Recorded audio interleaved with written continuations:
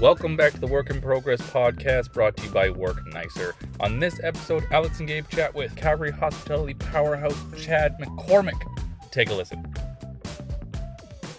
Welcome to another episode of the Work in Progress podcast. My name is Alex. Gabe is here to my right, as you can hear. Hello. And we're here with a very special guest, a friend of mine, Chad. Chad, say hi. Hello. Hi. Hi. So, Chad, we're going to dive right into this. Work in Progress, that's what the podcast is called.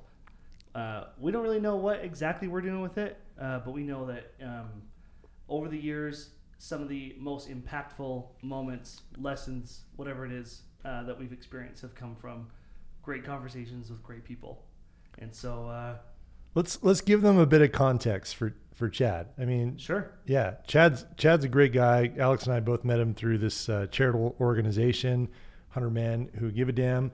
But Chad is so much more than just I'm the Chad.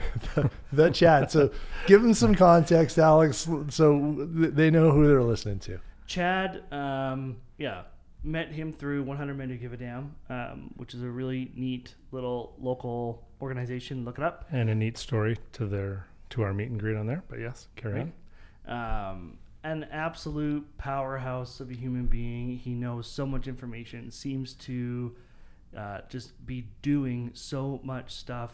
Never, ever, ever seems stressed, worked up. He's one of the most stoic people that I know.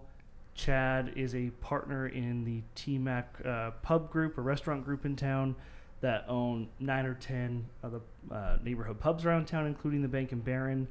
You know, you've started up 2 or 3 different companies, even in the last 18 months during the pandemic. And, you're just interested in everything, generally curious, and you sell chickens out of the back of your truck to raise money for local stuff. At least today. How's that? Yeah. Today I'm a chicken seller. Awesome. Because there is other problems in BC, so we end up with a need for chickens. So yeah, true. Yeah. I guess, owning some restaurants and stuff like that, you've been selling chickens for a while, but little different venue this time. Yeah. Back of your van or whatever. Yeah. A little bit colder. Don't tell anybody. Yeah. Well, Chad, one thing I honestly don't know, like we've had some great chats and, as much as we haven't spent tons and tons and tons of time together, I feel like I've always really enjoyed our conversations and we talk about a whole bunch of great, awesome stuff. But I really don't know the origin story of Chad. Where did it start? What was your first venture? Are you from here? What's the deal? So, and you can go as detailed as you want on that, but really, how did this start? How long's the podcast?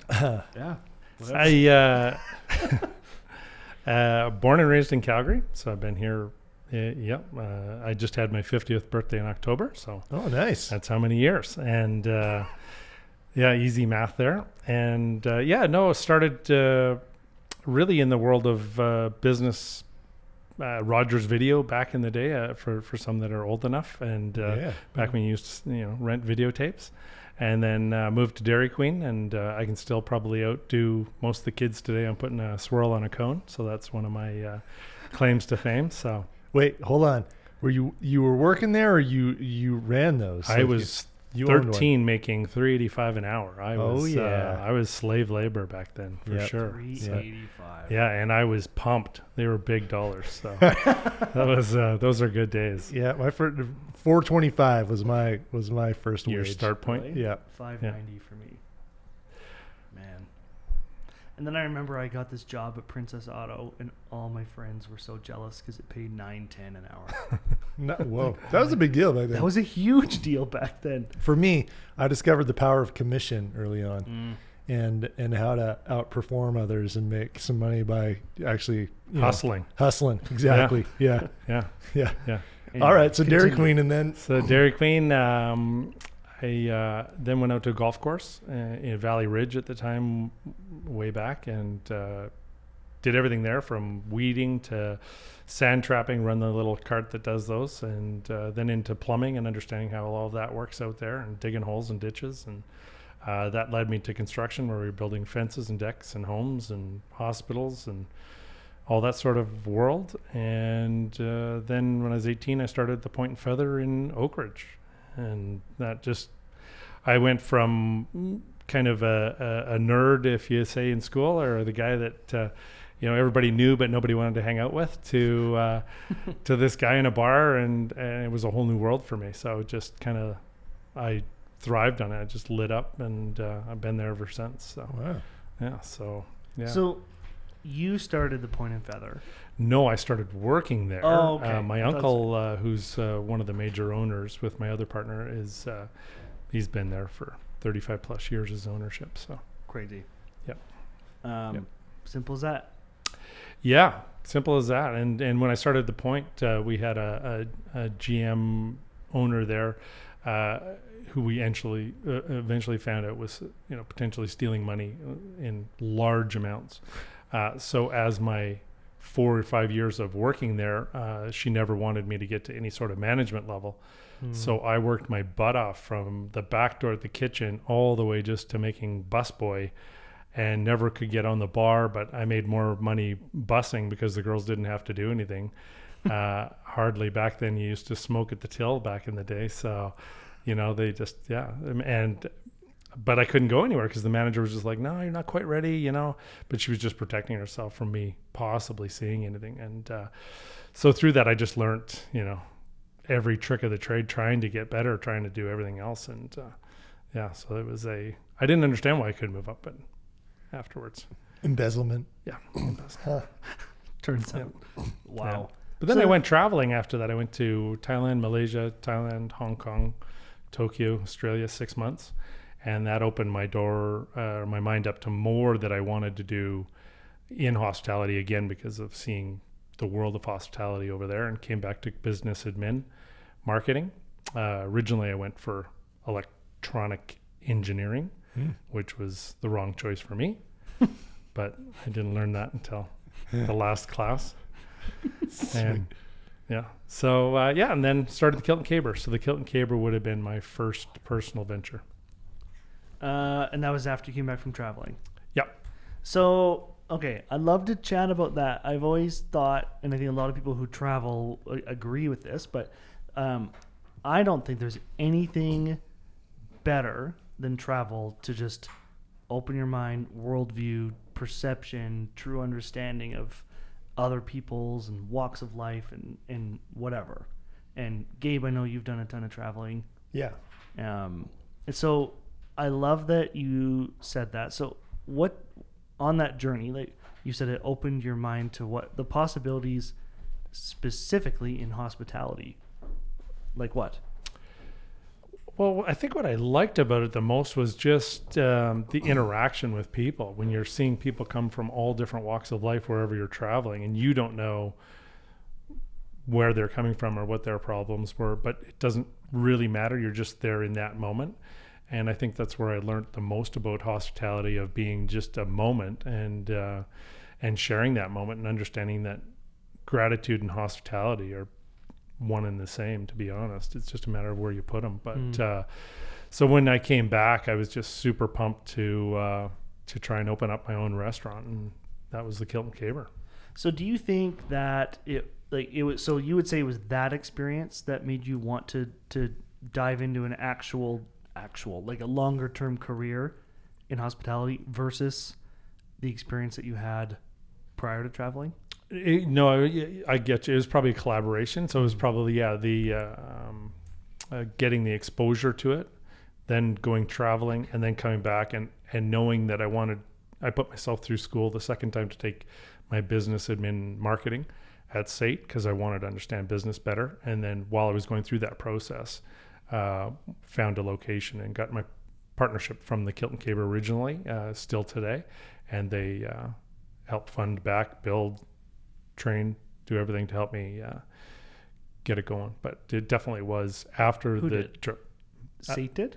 No, my partnership from the original one with my uncle. And, Got it. So Kilton Caber, And so you started that, and it was your partners. So were they actually partners in it, or did they just they funded you and it was your thing, or what was it?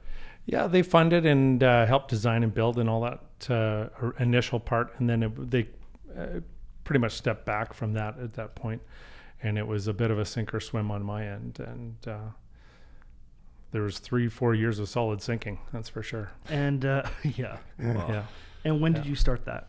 that would have been 99. Crazy. Because Kilton Caber is part of the group, right? Mm-hmm. And so that's what started this whole thing. Yeah, so Right. it started at the point, and then the kilt would have been the first extension of. Oh yeah. Well, and tell me about at the outset, were you thinking like, oh, this is going to be my next gig? Or were you like, hey, I am going to be a restaurateur. This is my calling. This is what I'm doing with my life. Is that how it went? I think looking back, I was, so when to put it in perspective, I was going to look at the deal to even get the lease on the Kilton Caber. And my wife, now girlfriend, then was living with her roommate. Had her dad was the property leasing guy for all of Karma at the time, or where Mackenzie Town is. And so she says to her girlfriend, my boyfriend's looking for a pub. They own the Kill, or they own the Point and Feather. They want to do a pub. She talks to her dad. Her dad has their broker phone me and say, come on in. We'd like to talk to the Point and Feather group. Now, I'm not the Point and Feather group. I'm a bartender stretched from halfway through my schooling at business marketing. But you were that day, right? You're like, That sure. day, in my mind, I was like, yeah, let's do it. And we go down to Sun Life Towers, 8th floor. The table's probably 30 feet long, seats 30 people. He's got papers spread out everywhere. Here's the future plans. Here's there's 3 houses there right now. There's nothing when we were there, right? It was just dirt. And so he's rolling all this stuff out and throwing numbers at me and, square footage and time frame. And I'm just like, in my mind, all I can think is I've got a bundle of 5s I've saved up from tips in my underwear drawer. I don't know how much it is, but it's got to be $200-$300 for sure. I got $100 in the bank account. Yeah. I don't know what this is going to cost me by the end of this meeting, but I hope I got enough, right? And I think at that moment, Kevin Deeks was the broker at the time, and he's reading this white on my face going, he's like, you understanding this? I'm like, I don't have a clue what you just said. And so You pull out your roll of bills, Yeah. like, how many square feet they will were this at buy home. me? I was going to have to go get them, and I was going to say, I'll have to pay you later. But no, he said, give them to your partners, and they'll know what to do. And yeah, graciously, 3 months later, we got a deal struck. So obviously, that's how far I was so happy after. I said to my uncle, I go, here you go. You've got a brand new bar. Go enjoy it. He's like, no, it's going to be yours. So at that point, that was as far as my future thoughts had gone, was step one. Yeah. That's awesome. Yeah. I actually really like the stories of people who just like decide to step into an arena that they've zero preparation for anything. I read actually a really good book. It was interesting. It was called Freedom's Forge, and it was about these 3 entrepreneurs that basically fueled the whole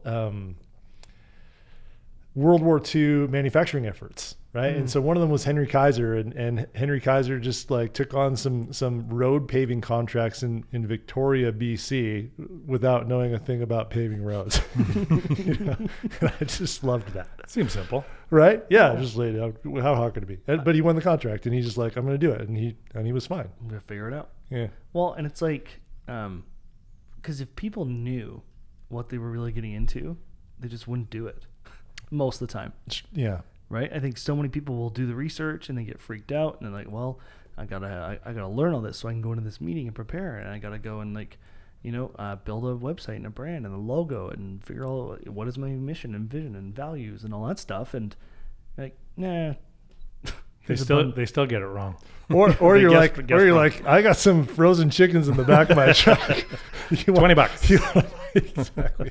You want to buy some? Oh, I love it. I think even with WorkNicer, everybody's like, yeah, so you probably looked at WeWork before you started, and I'm like, no. And if I did, I probably wouldn't have done it. Yeah. And they're like, what does your business plan look like? How about your financial model? You're like, well, like, I still don't have those. yeah. Aren't you guys doing better than we were? Yeah. Well, I think we've made more than 0. So Yeah. not much more. but Yeah, but Uber's at 0, and yeah. right. Yeah. I I mean, know. you were like magnitudes greater in profitability than they are. There was a time where they were losing. Oh, this is something I need to fact check. But it was something crazy. It was like $200,000 an hour, or something. Wow.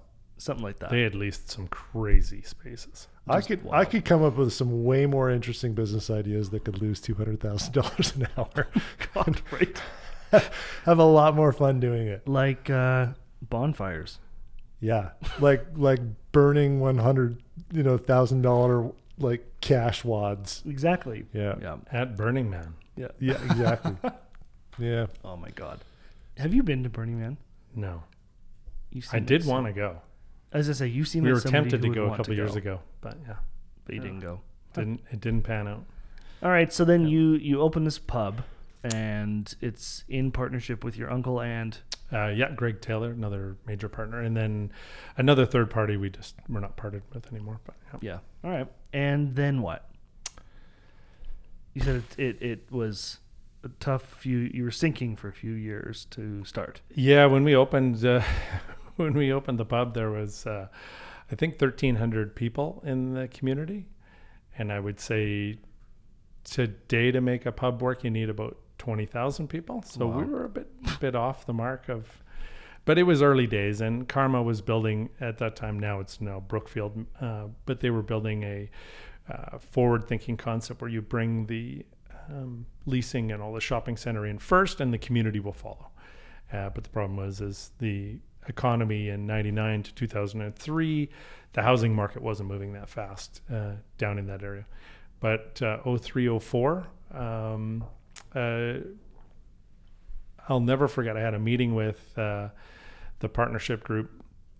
They pulled me aside. They said, Chad, we're losing money every day. Essentially, it's just a matter of cents or dollars or whatever it is every day. And we can't continue. So we have a short period of time. I can't remember if it was 3 months or 6 months, and then we'll just fold up. We'll pull the pin, and that'll be it. We won't do the pub anymore. And that sinking feeling was so decimating, because that's all I knew was that pub that I had, and I thought that was my life at that point, obviously, and that's all I had and everything else. And I mean, I worked 20 hours a day for 3 years without many breaks, and loved it, though. I mean, I wouldn't have traded it, but at that same token, what more can you do? Like, you're just there every day, and without supply of people coming, there's not much more you do. But So what did you do? well, it just 04 was a bit of the change. The housing market moved. People started buying houses. Flames went on a run. We were very fortunate to have most the Flames live in Mackenzie Lake area, which was not very far. So we had the likes of Martin St. Louis, King. Every player came in all the time. And they were all great people to have come in. And Craig Conray was also very instrumental in the pub. He loved the pub and what we were doing. And then during the Flames run in 04, it was just massive. People just flocked to the pub and kind of realized what the purpose of a pub was, and just to be in a community and share it. So 04 on, we were gangbusters. So It's awesome. Just launched it. So it You just happened to be in the same time frame. It's So fun- sorry, go ahead. Well, I was just going to say, quick point. I met up with some buddies at the pub in the center of Tuscany, and The Last Straw. the Last Straw. Also partnered in, yes. Oh, is that your pub? I'm a partner in it. Silent. Yeah. So here's what's, I'll tip my hat to you on that one. Like, that is a pub where the community has like truly embraced that pub. Like, Yeah. that place is packed, right? And Yeah. and that community is just like, that is their cheers. It is pretty impressive. Yeah, and we built that one. So in collaboration with building the Kilton Caber was the same landowner did Tuscany. So because of the success of the Kilt, when it did start getting launched, we had the opportunity to build up there.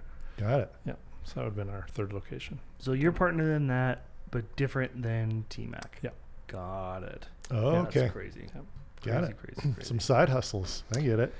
It's what it's all about these days. You got to level up, whatever that takes, I guess. I don't know. So, Cool. To paraphrase, and correct me if I'm wrong, but you're saying when we said, so what changed or what made it or what broke, and you said all this stuff. 04 housing market, flames went on a run, flames were coming in.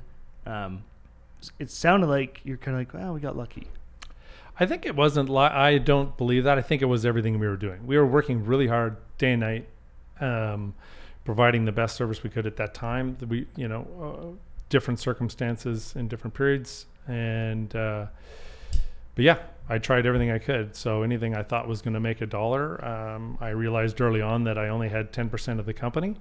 So if trying this event or this band or this whatever, trying to create an environment for the pub, if it cost $1,000, I knew that would cost me $100. Mm-hmm. So did I have that value?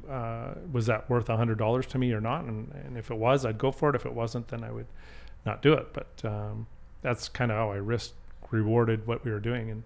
And after the years of trying everything and not succeeding, I think it was just a matter of time that it finally overlapped, and a lot of the little things that we were doing right just then clicked over. And Totally. yeah, See, I just love that. the And landslide happened. And that's why I asked, because I think it's, you hear it and you're like, yeah, eventually it just worked out. But prior to that, you said that you were working 20 hours a day, right? Yep. And I think a lot of people hear that story like, yeah, entrepreneurs work so hard, but like, you were actually working 20 hours a day, right? Like, Yeah. that's just wild. And so, yeah, eventually, so that's the thing. It is all that stuff that you were doing. And so, good answer. Yeah, and I think just like you talked about, in our last episode, Alex we were talking about failure and stuff like that, and Alex was just talking about, for him, it's just a matter of staying in the game. And I think that if you do stay in the game long enough, I think that labor produces value, right, inherently. And if you are working your butt off, that you're kind of the house, the odds are stacked in your favor if you're working hard, right? Labor produces value. Sometimes we spend labor in areas that produces zero value. I'm certainly guilty of that quite often, but yeah, I think for most people listening, if you're working hard and you are able to just stay in the game long enough, nature has a way of just bending to that force of will and work and labor, right? Yeah, I think so. I think it's the cliche saying, but like the harder the work you work, the luckier you get, and so on and so forth. And it is true. I think that does get rewarded. And I mean, it doesn't mean that you can just throw, like suffering at something until it like works. But like you still gotta be smart. But yeah, I think it does pull it together. So that kind of got you here. So now you got this chain. What's the future look like? What gets you excited about? Well, and back to your just point a moment ago, it kind of leads back to are you busy or productive? And so when you're looking at the time that you're choosing to do things, if you are, if you can lie to yourself and just go, man, I am so productive today. You can't. I mean, if you're sitting there doing nothing, you know it. And so I attempt to try and be productive, and whether that's through curiosity or critical thinking or sitting on different panels and boards and being a part of the AHA Association with Ernie and trying to help with any problems that come out that way. I also sit on a business advisory committee with the city task force to try and understand how business is impacted with what the city does, whether that's a taxation or a relaxation or whatever it is.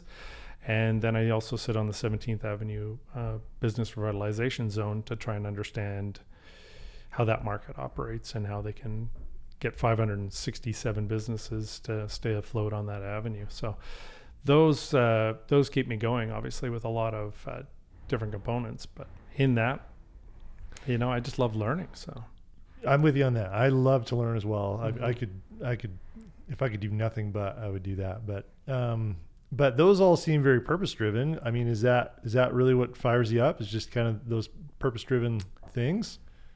About 3 years ago, went to a seminar, and the guy that was with Simon Sinek, and I'm sure you've looked up the Golden Rule, or have you, or seen it, or so. This was early days, might have been even 4 years ago.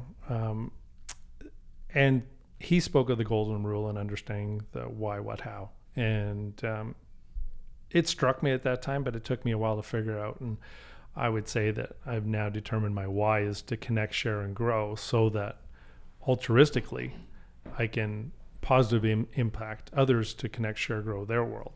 So when my feet hit the floor, whether that's dealing with my kids or my family or a business or whatever I'm doing, if it falls into, for me, the ability to connect, share, or grow, I can totally see it as either a win for myself or a win for the other person or whoever we're connecting with. And as long as there's some advantage to either one of us in that, then I'm happy to invest time in trying to figure that out. And it becomes very apparent if there isn't anything there for either side, then it's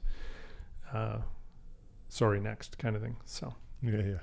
but yeah, so that's what gets me going. So if if I'm raising all boats or burning all of them, it's whatever we got to do. Yeah, the burning of the boats is the real, when that happens, you're stuck on an island, and it's interesting. Yeah. So you just filter your decision making through that. Does this connect, share, grow for me or this other person? Yeah. And then determining if it's mutual or if it's one-sided. And that for me falls all the way back to hospitality, which is really what I am all about. So some people believe in love, some God, I believe in hospitality. So Wow. Cool. So then, interesting. So how does that play out day to day? Because you do a lot of stuff. Like the stuff you just talked about is, I'm sure, only some of the stuff that you're up to. How does that? How do you do that? How do you stay organized? How do you measure that? Like, how do you filter that decision making? Because you also do this all. I don't think you have like an assistant or anything, right? You're just no. So I'm like, what does that look like day to day? It's probably hairy for some. If you Yeah. when you go in an office and there's piles everywhere. Well, I've got that. I don't really do piles, but that's probably what it looks like internal to me. And I know where everything is. It's just a matter of, do I have the ability to grab the right sheet at the right time? But yeah, for the most part, it's just, Sorry, was that literal? Like, are you literally a paper guy? no. Okay. I have a notebook though. No. So I do. Yeah. I was No. like, was this analogy or? No, that's probably what it looks like in my head to other Got people, is these piles and piles of Yeah. hoarding of paperwork. But yeah, so And do you ever feel like you are behind, or you don't get back to stuff, or stuff just goes ignored? If it's not the priority, it'll just eventually fade away. Or yeah, how I do you hate actually do I that? hate losing track of some things, and that is one thing I have been working on, is trying to coordinate that better with connecting with people as well as the business, and keeping track of what's going on. Let's just be honest. Balance is a lie. Yeah, absolutely. Right. yeah. It's not a real thing. No. Anyone who thinks they're getting balance in your life, I'm sorry, good luck. Right. Yep. And so, yeah, basically for most of us, I think we're just working on either the most important thing to us right now or the most urgent thing to us right now. And sometimes things don't get the attention it needs, or we committed to, or whatever it is. Right. But that's just going to happen. I've never seen that. Like, you are always fast to respond. You're timely. I don't know. I'm just like, Well, if I miss something, then it can fall way down quick. So for me, the faster I stay on top of things to respond, then it's less that I have to try and recover from later if Totally. things do fall behind. So. 100%. But it all falls back to, can you change it? So when you're going through something, can you change the moment? Can you change the outcome? Can you change what's about to happen or what did happen? And if you can't, you can't. Like, that's it. Like, let it go. There's nothing you can do with it.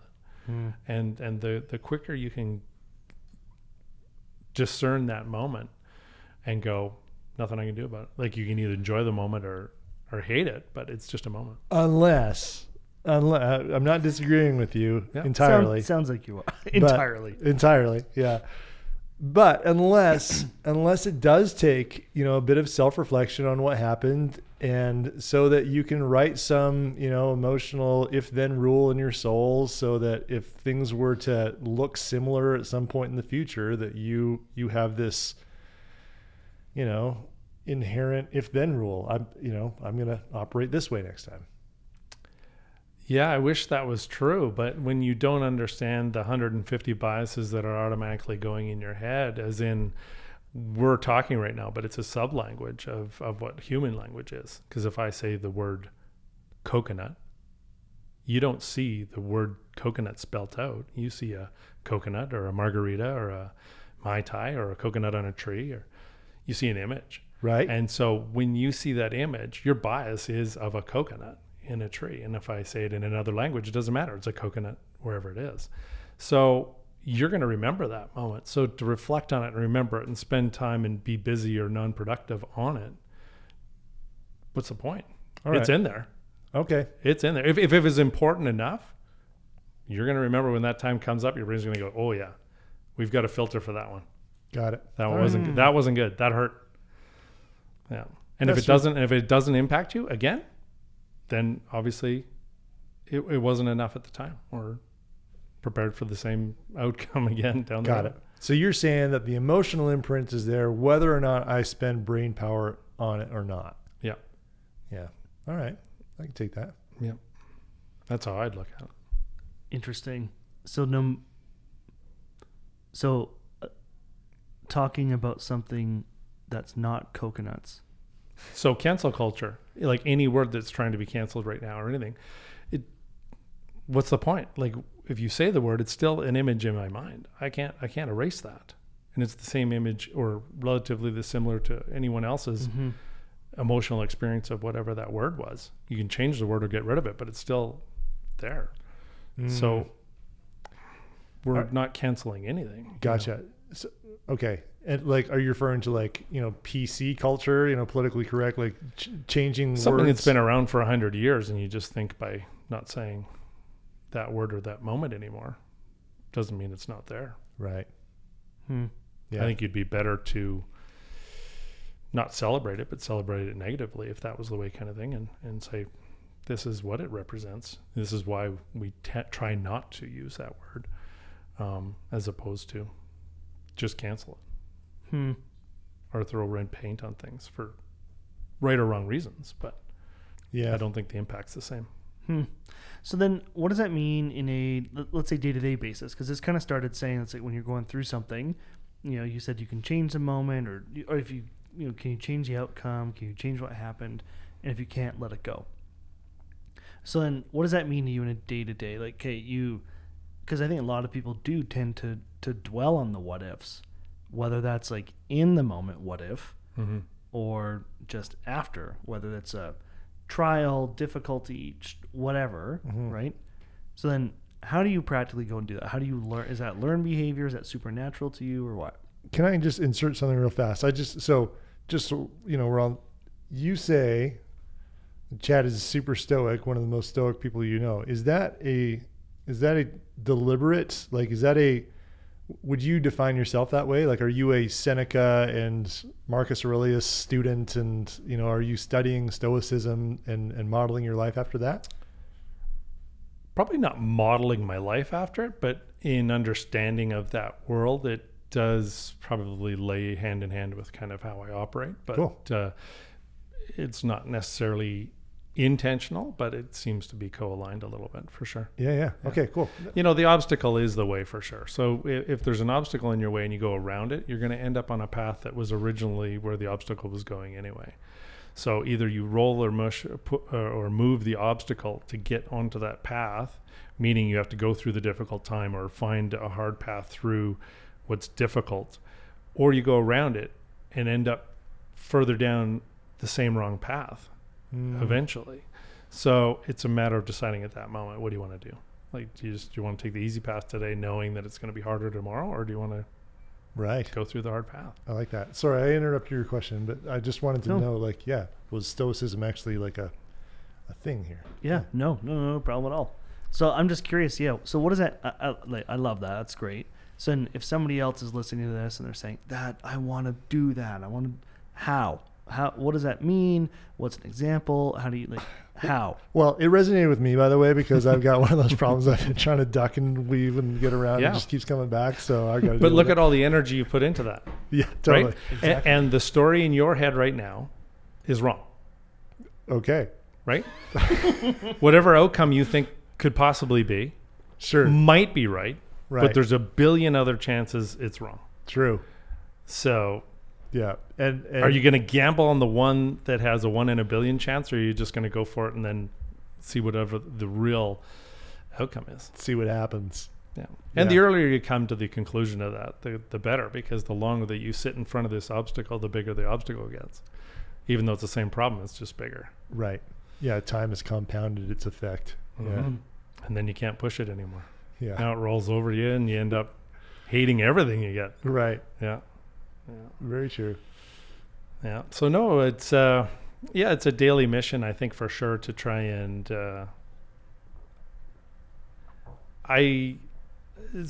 so what really got me started is I so we mentioned I quit drinking 10 years ago, and that was a choice because I was told by my wife at that time it wasn't a choice. So in a very great way, we're married still today to each other and have a better marriage than we ever did before.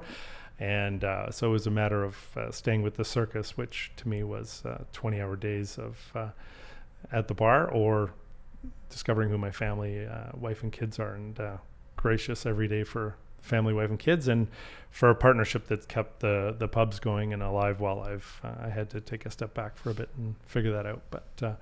But in that process, it just it gets to a point where you really have to understand that your brain just keeps, I'm sure you've heard the stats, 60,000 thoughts a day or whatever they say. So your mind is continually just dropping slides in front of you, and you can't filter because it's part of your fight or flight type system where it just has to always feed what you're doing next. When someone's pushing on your hand or you're pushing on someone's hand, it's two different situations in your mind.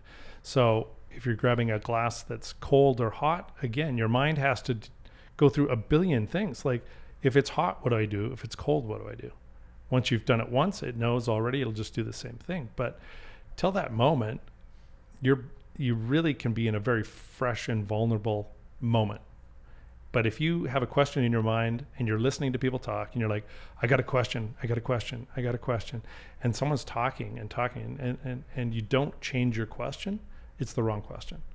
So if you have a question, write it down if it's a really good question, because then you can let yourself still be in that moment and come back to that question later, or email later, or a text the next day, or whatever. But be in that moment, because it's far more precious to be in that exact moment with your mind just rolling, because the next question is going to be way better anyway. Mm-hmm. So if you don't ask the question you had a minute ago and you ask this next one, the next one will be far more relevant because you've got more information. So when you can just let it flow, if it's something in your mind and you didn't say it, it'll come back to you if it's the right thing to say. I totally agree. I think that's why you and I, at least we enjoy doing this. I think that it's just, there's not really a lot of prep that goes into this stuff, right? It's just but it's because it was tricky getting these chords to work. Yeah. Yeah. You can tell there's no prep going into this. We got some fallback, but I think, I think I like discovering where this goes as much as anything, right? Like we bring in some interesting people and we talk about some stuff and try to figure out, what this is going to turn into, right? But yeah, I mean, the nature of this show anyway, the podcast is like just trying to highlight that we all struggle in different ways, and the story, right? So I'm a marketer and I think all the time about the story, right? How we wrap, there's certain facts and then there's the story we wrap around the facts, and that generates the emotions we associate with those facts. And I think about that a whole lot. But in like work in progress, when people find themselves at critical moments, just like you said, there's an obstacle there or whatever it is, there's a story wrapped around that obstacle, right? Or everything that led to that obstacle, or what they think is behind that obstacle, or whatever it is. And I think our objective on this podcast is just to let people know, hey, we all struggle. We all hit, everything's a work in progress. And we all have these challenges. And I think what I would like for listeners to get out of this is that, hey, you can flip the story around whatever your circumstances are right now and find joy in the moment, faith in the moment, excitement, because of things. And, this is something I tell my staff all the time. There's so much in life that is actually entirely made up, right? Like countries are not real, currencies are not real, companies are not real. They all just exist on paper and human made, right? Yeah. It's made by a human. It's flawed. Yeah. It's not only is it flawed, but like legitimately, companies are not a real thing. It's basically, we wrote it on paper and we got people to agree to this make-believe game that we're all playing. And we're like, yes, this is, and countries too, right? So when there's so much in life that is just made up, it's the best storytellers who end up winning, right? And then the question is, okay, well, can you be the best storyteller in your own head? And because that has power to shape reality. Yeah, and who you're listening to. Yeah. Well, that's it. Like, it's going to be mostly BS that you're telling yourself. So, yep. Do you listen to it or? Well, it might as well be good BS. Yeah. Right. But it's true. Like, what is the story that we tell ourselves? And it's influenced by the stories that other people want us to believe. And, basically it's all marketers' fault. Yeah, exactly. It is. No, we're just monetizing that skill that it's inherent in all of us. But, Every day when I go to turn the shower to cold, my body is saying, no, we're not doing it. My mind goes, yes, and we go to cold. So are you a cold shower? every day. Wow. Yeah. I've done it, but I'm just like, I was doing it because it was supposed to, for me anyway, my motivation was, it's supposed to spark some fat burning, whatever. But I'm like, there are far more comfortable ways for me to burn fat than taking a cold shower. Why do you do it? Yeah, that was part of it. Another one is, it's a hard thing to do. I've been doing it for 3 or 4 years, and still every day it's like, no, and then turn it. So my body doesn't, but my mind overrides it and says, take it.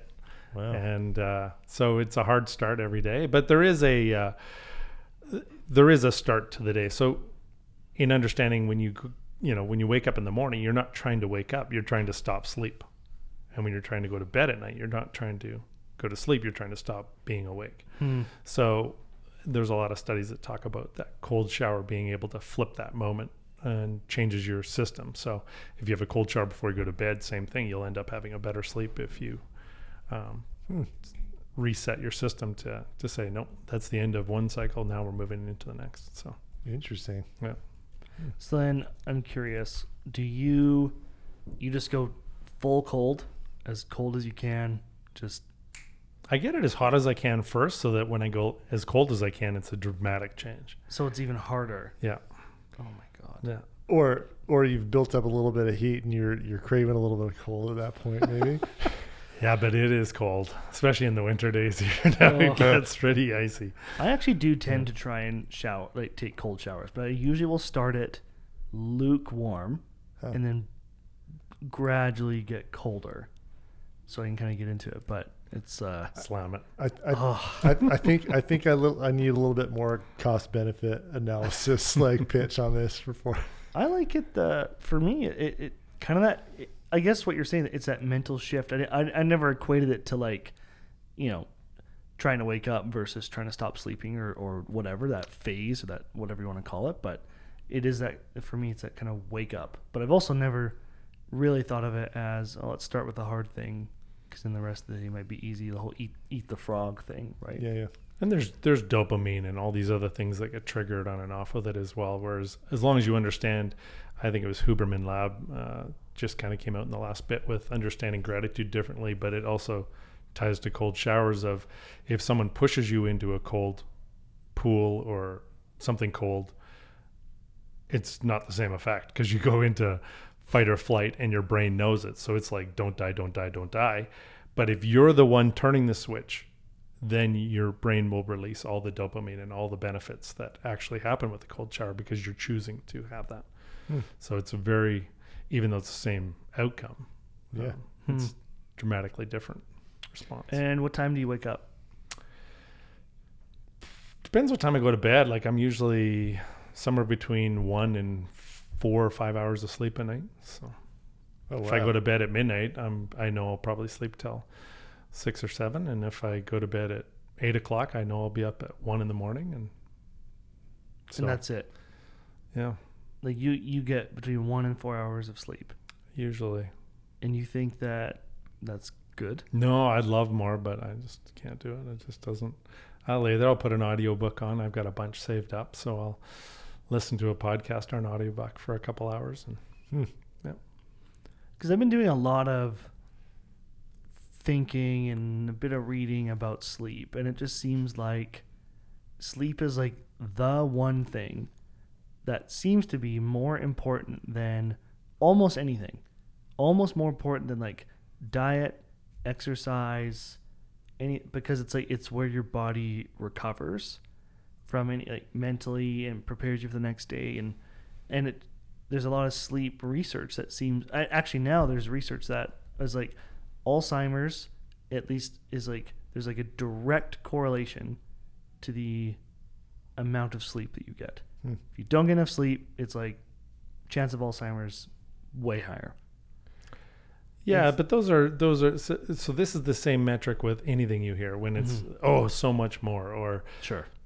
Lately COVID is 10 times worse in this new variant. But Right. it's what are the two things you're measuring? So when you look at all the Alzheimer patients, and now we tested 30 of them and now we have 33. Well, that percentage is big. Sure. If we tested 1 million and now we have 3, it's not big. So that's where you have to be careful, because they still don't understand why we sleep. They don't understand why a bike actually works. They know that when a wheel spins, it's gravitationally straight, but they don't know why a bike actually works as a bike.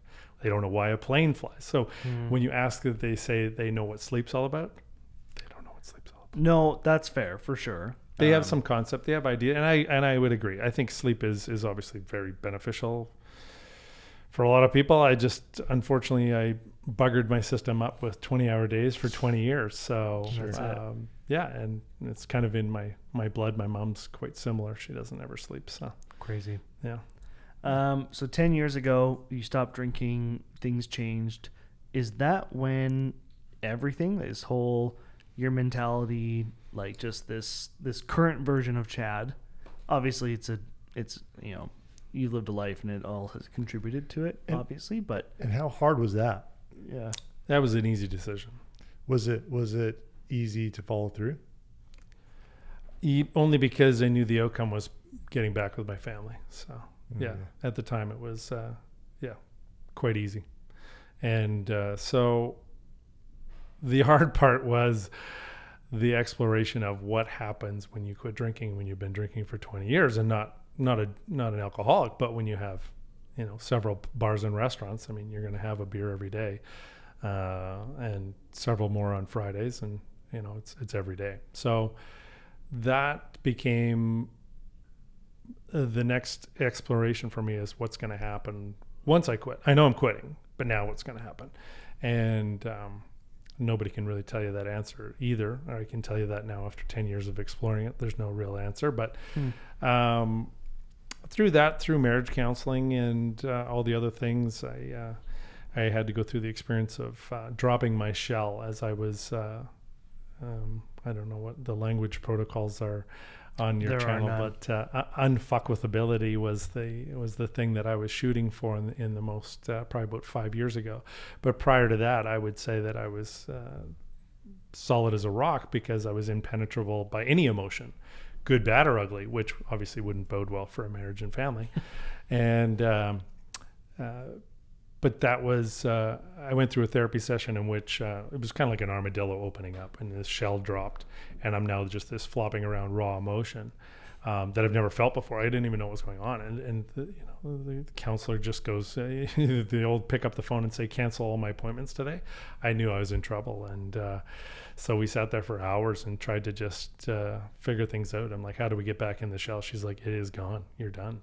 And so that's when I first discovered that got to be careful because sometimes they can open a door, but there's no closing it, or they don't know what to do with once they've discovered things behind the door. So you really have to be prepared for keeping down a path once you've opened a door. But that rawness was so brutal. It was so impossible. You go into a bar or restaurant and people are yelling and screaming and all over you. And I didn't want to be there. I didn't want to be anywhere. And it was a really difficult time to try and figure out what emotions were, because I'd never had one in my life, and I'm now 40 and discovering these things. So it was I would highly recommend it, but at the same token, I wish it not on anyone. So it was so at that point I just said, screw it, let's do everything then. So anybody that wanted to tell me anything about me, because I didn't know who I was at that point. So now I basically am 10 years old now at this point. So so now it's just a process of leveling up and understanding why and where I came from with that. So it's been a massive change in 10 years. Yeah. Like hundreds of hours of therapy, of different therapies, any kind of, I was just like, when you 50 questions to understand yourself. Like, what's your favorite color? Like I didn't know anything. I didn't have anything.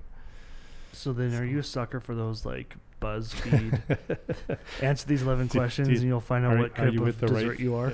I hate those. Yeah. I hate all personality tests. So not to, so that's big. So 10 years ago that started. You're 10 years old now. You want to talk to anybody and everybody that will tell you who you are. Correct. So who are you? Yeah, I would. That's a great question. Who am I?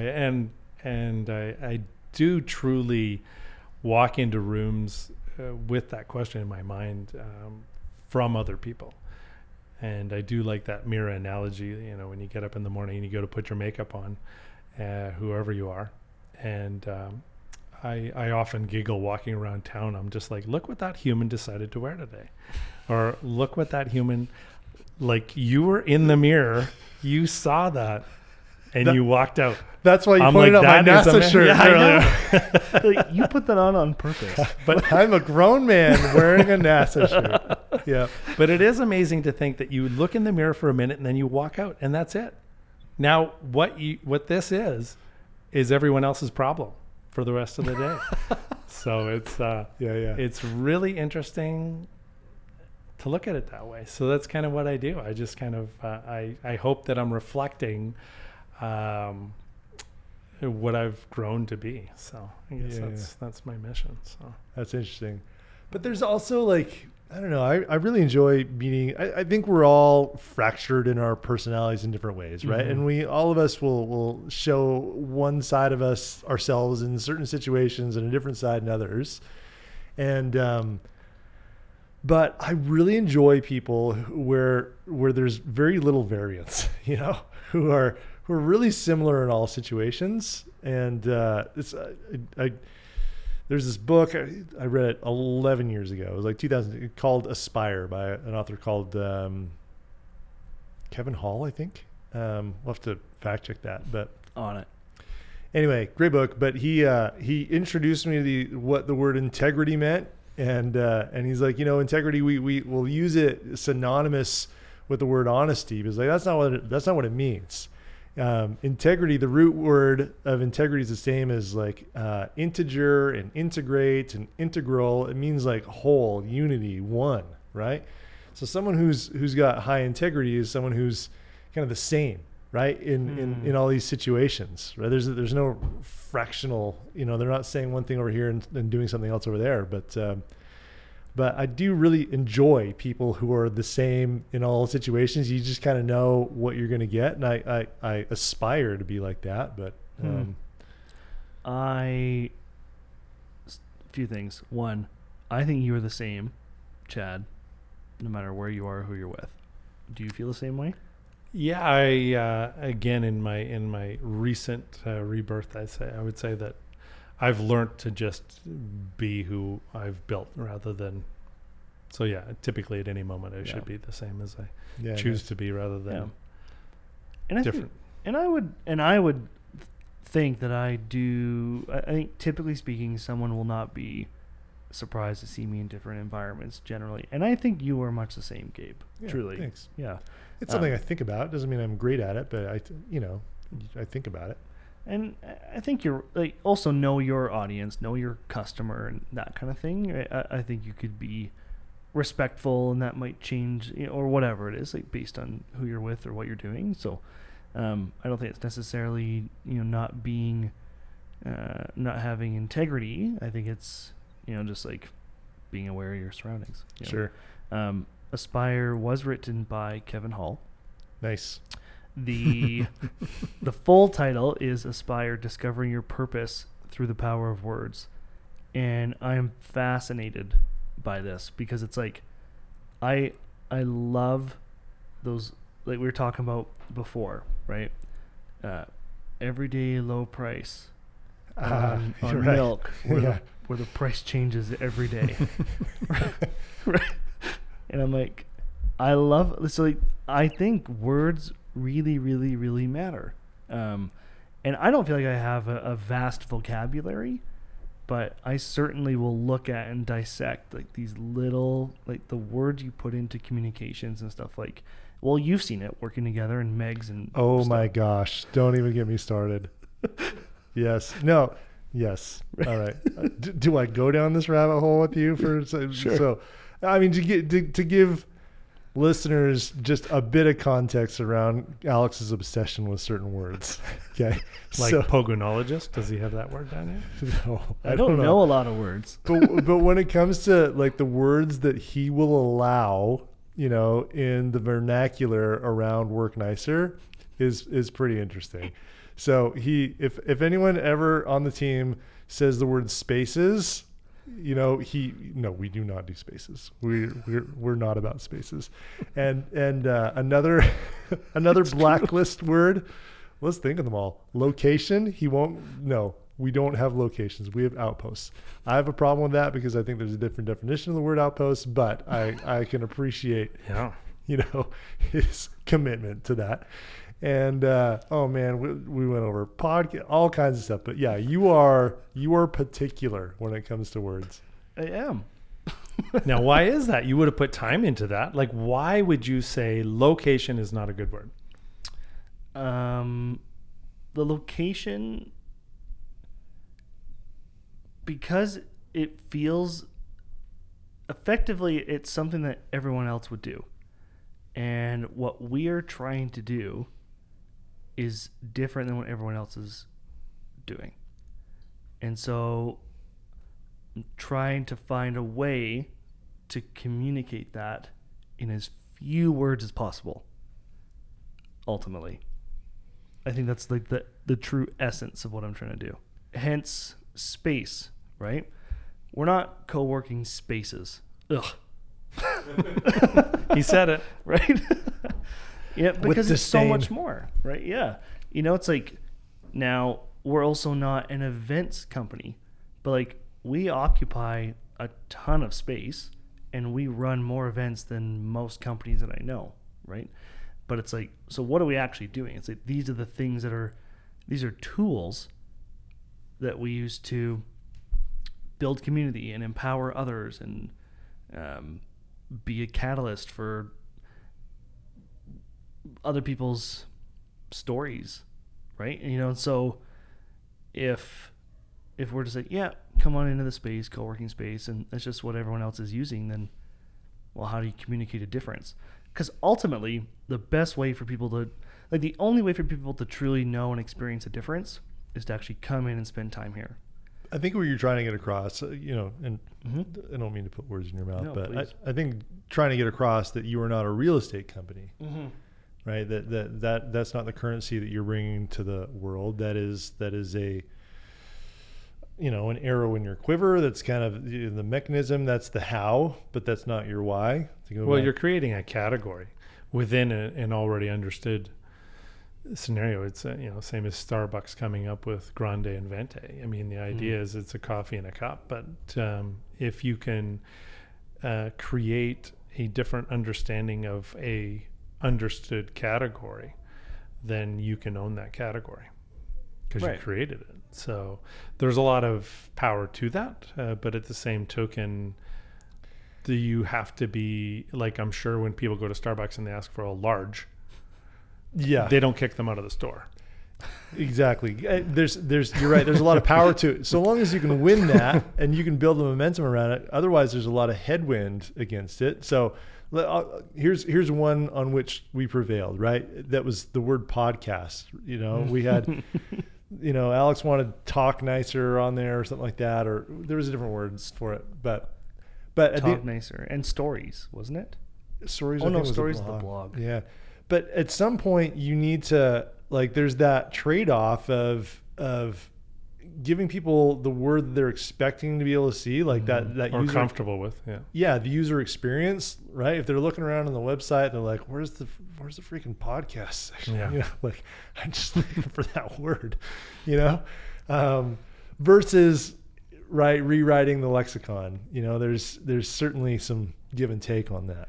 100. Yeah, you're right. And I'm pretty extreme on some stuff. And you're right. Podcast prevailed. Yeah. I think it was Talk Nicer. It was for a bit. And then, you're like, okay, yeah. yeah, but Let's- that let's- means nothing to anybody. let's revisit that. Yeah. Yeah. But to your point, you know, really, I really, really do truly believe that words matter. But again, talking to me, I'll use simple words in repetition, like really, which like word lovers and communicators and authors and writers, you know, like I don't speak the way that like powerful writers may write. But I think if you read the stuff that I write, it's the kind of thing where you may not look at it and be like, oh my God, I can't believe this writing, right? It's not winning awards, but I think that it's feeling different than a lot of the other stuff that people will read, but they may not know it necessarily. Right? It's Yeah. not like the kind of thing when you go through it, you're like, wow, I feel different after reading that than reading some co-working spaces equivalent, right?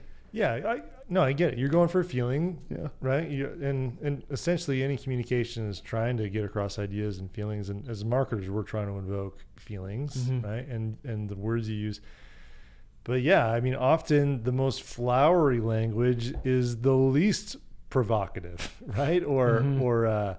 Or emotion stirring, you know? And so for sure. Yeah. And how do you craft it that what you are experiencing, and then you're going to share that feeling in words that may not resonate exactly with how someone else is experiencing and Right. getting the feeling of. So that's where language becomes very tricky and hard to Yeah. create the symmetry of a word or words that are going to create a common theme for most. So back to imagery, right? And again, to the human language, where if you have an image that everyone looks at it and gets the same emotion, but a different experience, then maybe Mhm. you've nailed it. Mm-hmm. Well, even then, I mean, even certain images, someone might have like all kinds of affinity towards, but then, you know, for another, it might trigger some sort of trauma. you know. Snake, cat, I don't know. Yeah. Right. Yeah, exactly. Have you watched Ted Lasso? Yes. So I started on the Ted Lasso path when we were trying to understand gratitude in a different way really early on, and it didn't really come to fruition until Ted Lasso came out, but that just seemed to put it in context of understanding that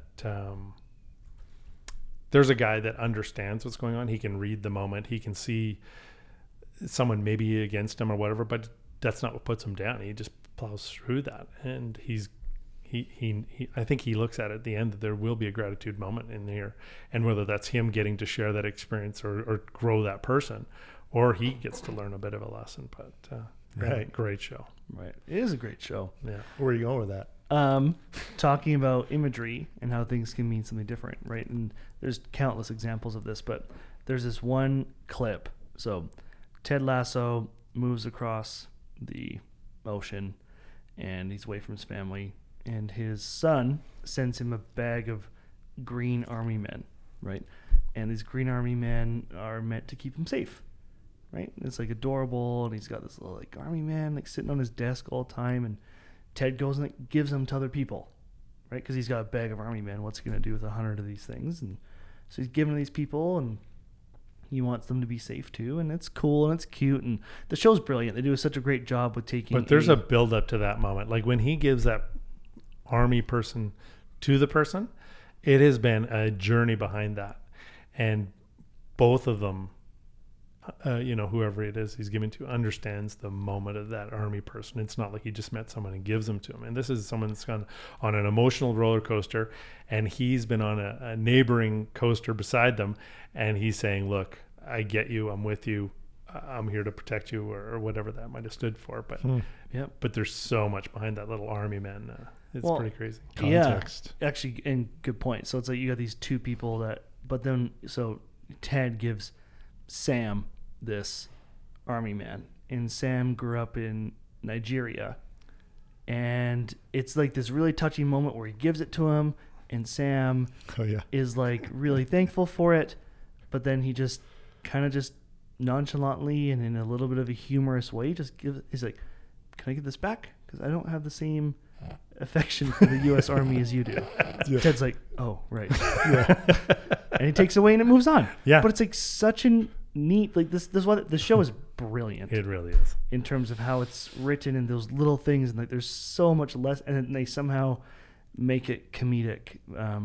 But it's to good. your point, that a little green army man is like this thing that gets Ted through, and it's for Sam, it's just, this is why I'm not in Nigeria. Like there's a couple things. Yeah, I love that. Like one, this symbolizes protection to one person and it symbolizes an oppressor for another, right? Exactly. And that, but I also love your point too. Like, hey, the reason, there's this buildup, there's this backup. I'm a big Malcolm Gladwell fan. I love Malcolm Gladwell. I love him too. He's got this episode on his podcast. I think the episode is called King of Tears, and he talks about, he's comparing the difference between rock lyrics versus country lyrics, and the basic premise of the whole episode is how much more details in the story can invoke emotion, because there's just so much more rich context around it, and the context can really draw it out, where a lot of the rock music is going for this very esoteric or kind of weird poetry thing, and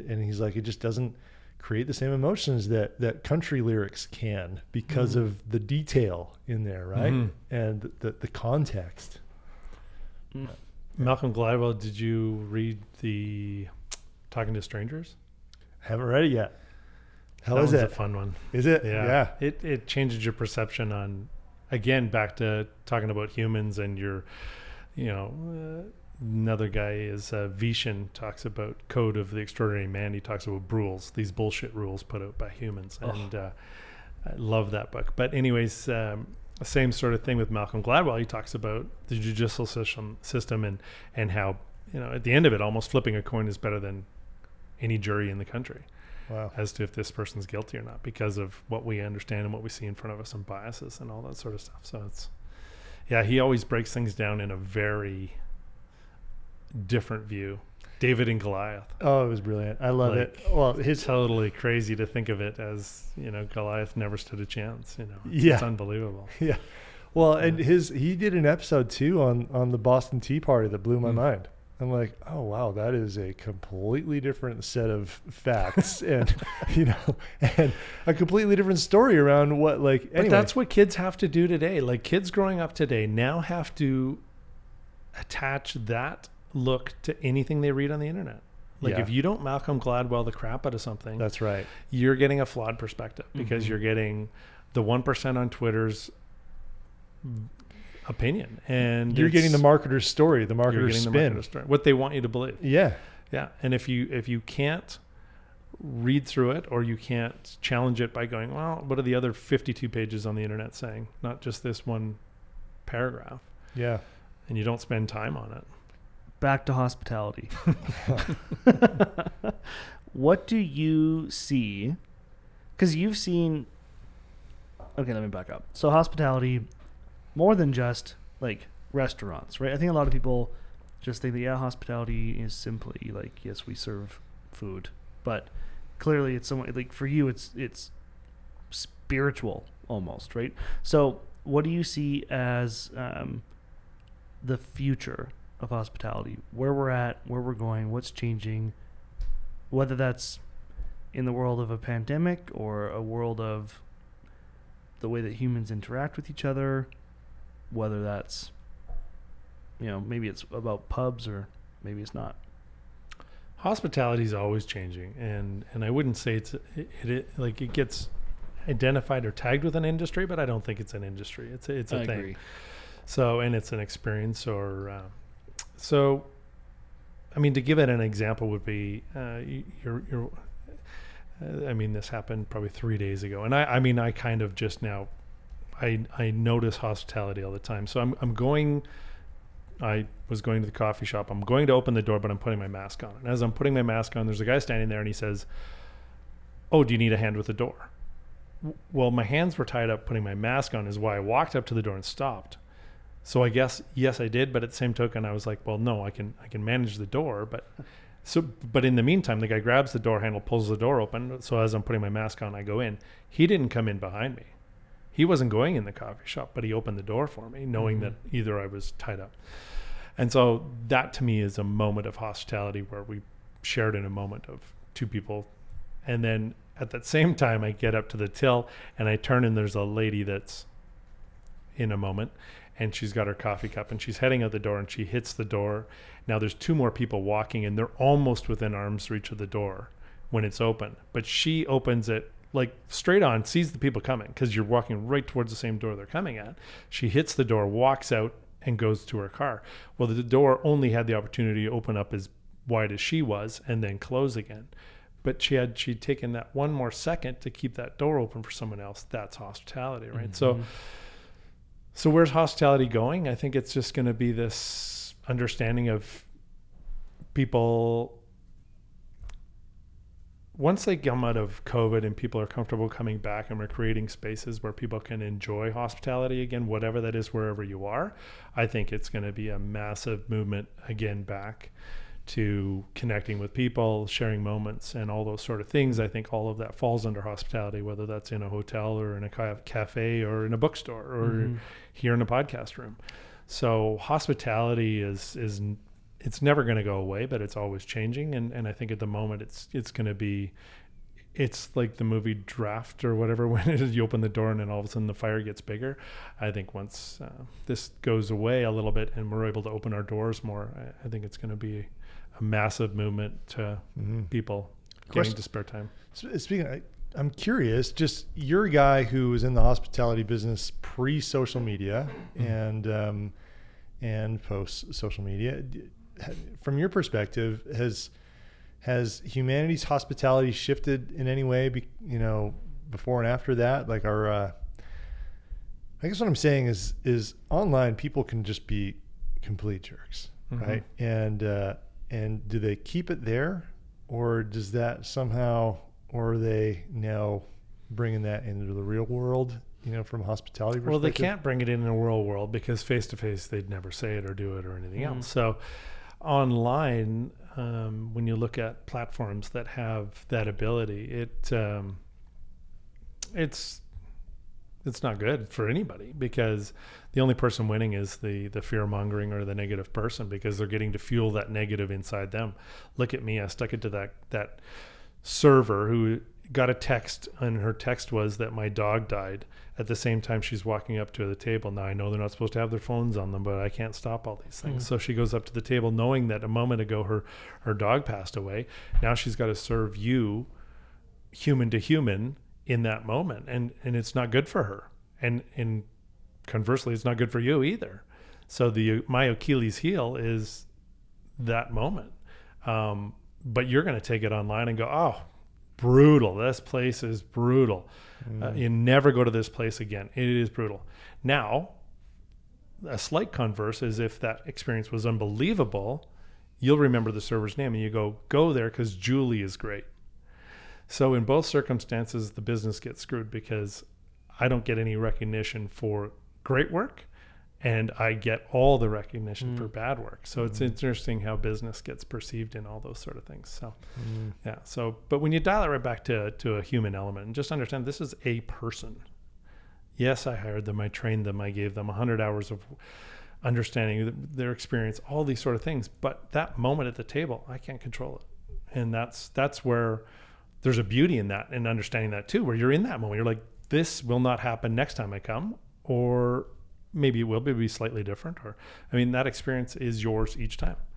And it's slightly your fault, whatever it is too. Because if she's having a bad day and you choose to let her have a bad moment at your table, that's your choice. I mean, you can change that around.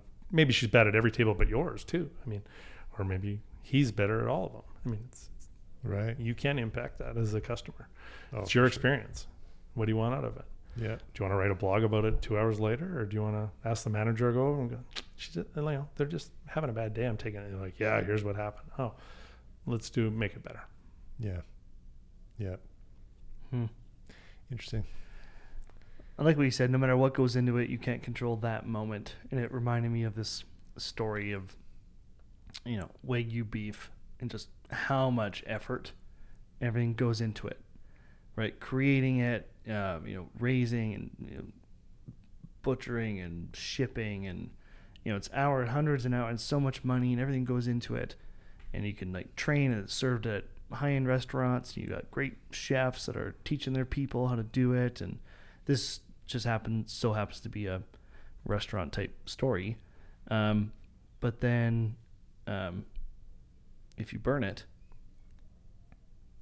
then what, right? So it's right up until the very end, it's whether that's, you can't control that final moment despite how much it has went into it. And then what do you do? That's a big part of business. I don't think people have spent enough time to truly discern down what their Achilles heel is. What is the one thing that no matter what you do, you cannot control? And what's the biggest thing that's going to impact you? And I think when you can find that, there's ways around it. Well, or help mitigate it. And it might be optimistic to think you only have one or two Achilles heels. Well, right? there's one major one though. There'll be one that topples everything. Yeah. Truly one. One, that's it. Find it. It's like finding your why. I mean, there is Right. one why for you, and there's one problem that is your problem. And but it's building a better mousetrap, or asking better questions, and being able to critically think around it. And that art is going away in a hurry. I was just sitting here thinking, I wouldn't know how to answer that question. What is my Achilles heel? Exactly. I'd imagine it'd be something similar to what you were saying, given that I believe we too are in the hospitality industry. Not believe we are, but I couldn't answer it. Yeah. I got homework. Yeah. Yeah. I'm trying to think. Yeah. Mine too. I think we get a little over, I don't know. You'll change your experience when you find it, because then you'll be like, okay, hold on. How did you find it? What did you do to find it? Well, it was that exploration of, it doesn't matter how much you market or how much you do those things. It just comes down to that moment at the table. And I guess it was just kind of walking through what people's experience is at any of our establishments, and from start to finish, what is the one thing that really and I can't remember what book I was reading at the time that was talking about, they didn't mention it as being Achilles heel, but it was their one problem. And so that helped me kind of just go, what is my one problem? What's the one thing gets talked about, but what's the one problem that, if it took you 3 months to figure it out, the time spent on that one problem solves years worth of work. So the 3 months were worth looking at one problem rather than solving every problem every day. Well, I wonder too if there might be kind of the one, I mean, if you were to drill in a little bit, if there's going to be one problem in different areas, when you talk about the one, I'm reminded of the story of Airbnb realizing, they had this one problem, they called it their monster, and it was the word stranger. And but it was that monster existed in the minds of their prospects, and that was, I don't know if I can wrap my head around having a stranger stay in my home, or I don't know if I can wrap my head around staying in a stranger's home. And so they did this whole campaign of one less stranger, but that that was a marketing problem. That was a perception problem. Right. Where Or they, a sales problem, yeah. yeah, sales problem. Yeah. Where they're going to have some other like Achilles heels on the operational side, right? That no matter how good the marketing is, like you said, if they don't deliver on the brand promise and they can't execute, then they're in some serious trouble. Maybe for Work Nicer, I'm just thinking, if you're working hard not to sell spaces and locations or be in this real estate and you're trying to really build a community, if someone comes and joins up and is expecting community and does not get community and gets nothing but spaces to work out of, then you have not executed on your brand promise. Yep. I guess. I don't know. Well, 100%. And that's where you go. It's like, delivering on what you say, right? And giving people a great experience. But it sounds like so what Chad is saying, though, in a way, it's like, this is the unsolvable thing.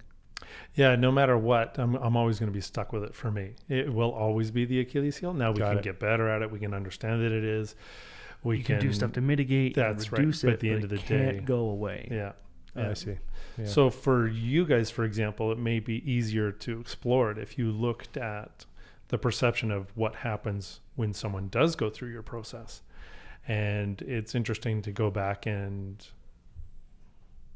be a person looking for a space and really take your complete hat off and walk through the system at the very beginning, go online, look it up, do a booking, see all those sort of steps, and make sure that the experience that you're getting is what you wanted them to see as well. Mm-hmm.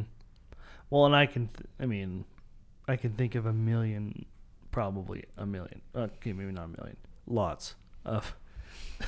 There's a lot of breakpoints. There is a lot of things need to go right. Right. Yeah. But I do wonder what would happen if you could truly define that Achilles heel.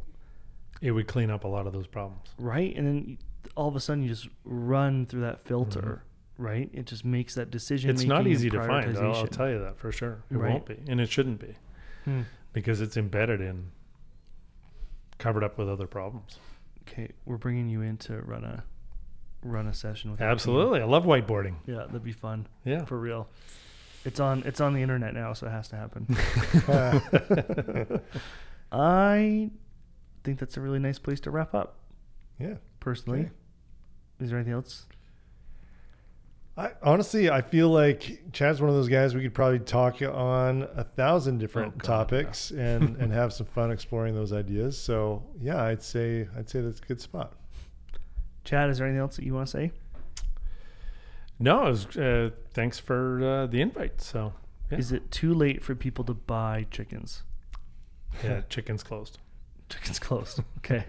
All right. We may run another session though, because we've got a lot of people already that have like picked some up and they want more. So right. Maybe in the spring we'll run another one. So okay. You'll be the first to know. And with all this free advertising from that's Work in Progress. Well, because normally we'd podcast. say like, hey, make sure this you is go Torpedoes Water Club, by the way. They anybody that graciously wants to just support, we're happy to take it. So. Well, I mean, just in case some listeners are really appreciative of the wisdom you're imparting here, they can support you by eating at Kilton Caber, Point and Feather, Yeah. Bank and Barron downtown, as Alex has mentioned, Brown Social House. We've got 2 in town, and if you go on the website, look up TMAC Group. That's what we're involved in. So they're Nice. all there. So. Yeah. Go support them. Go support Berwick local. Public House. Yeah, or Barrack, however you want to say it. You Barrack. as a wordsmith. What are they? The Barrack upon Tweed. You don't know the story? I'm so embarrassed. Well, it's a 50-50. Most people, including a lot of the... That's brutal. Yeah. Black I don't know the Bull, story. King's Head, The Point. Was it The Point and Feather? Yep. And then now it's It's the point, yeah. Tommy Field, Mm-hmm. right? Which is a good one. It's down south, Gabe. You wouldn't know where that is. No. Blackbird, 2515. That's our draft beer. Yeah, as I say, that's a beer. Yep. Cool. Super and cool. it sounds like there's more that maybe isn't on here. That Well, you're you never involved know. in, but Yeah. yeah. Chad, this is fun. Thank you so much. Thank you for embarrassing me at the last minute. And Oh, sorry. I've been holding back for hours here. yeah, Keeping it humble. yeah, that is fair.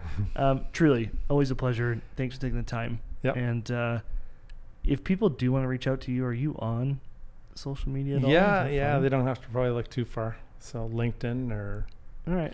Twitter and all. I don't really tweet out, but if they were so inclined to reach me, they can. Sweet. Yeah. Awesome. Amazing. Awesome. Thanks so much, and that'll wrap it up. Thanks, guys.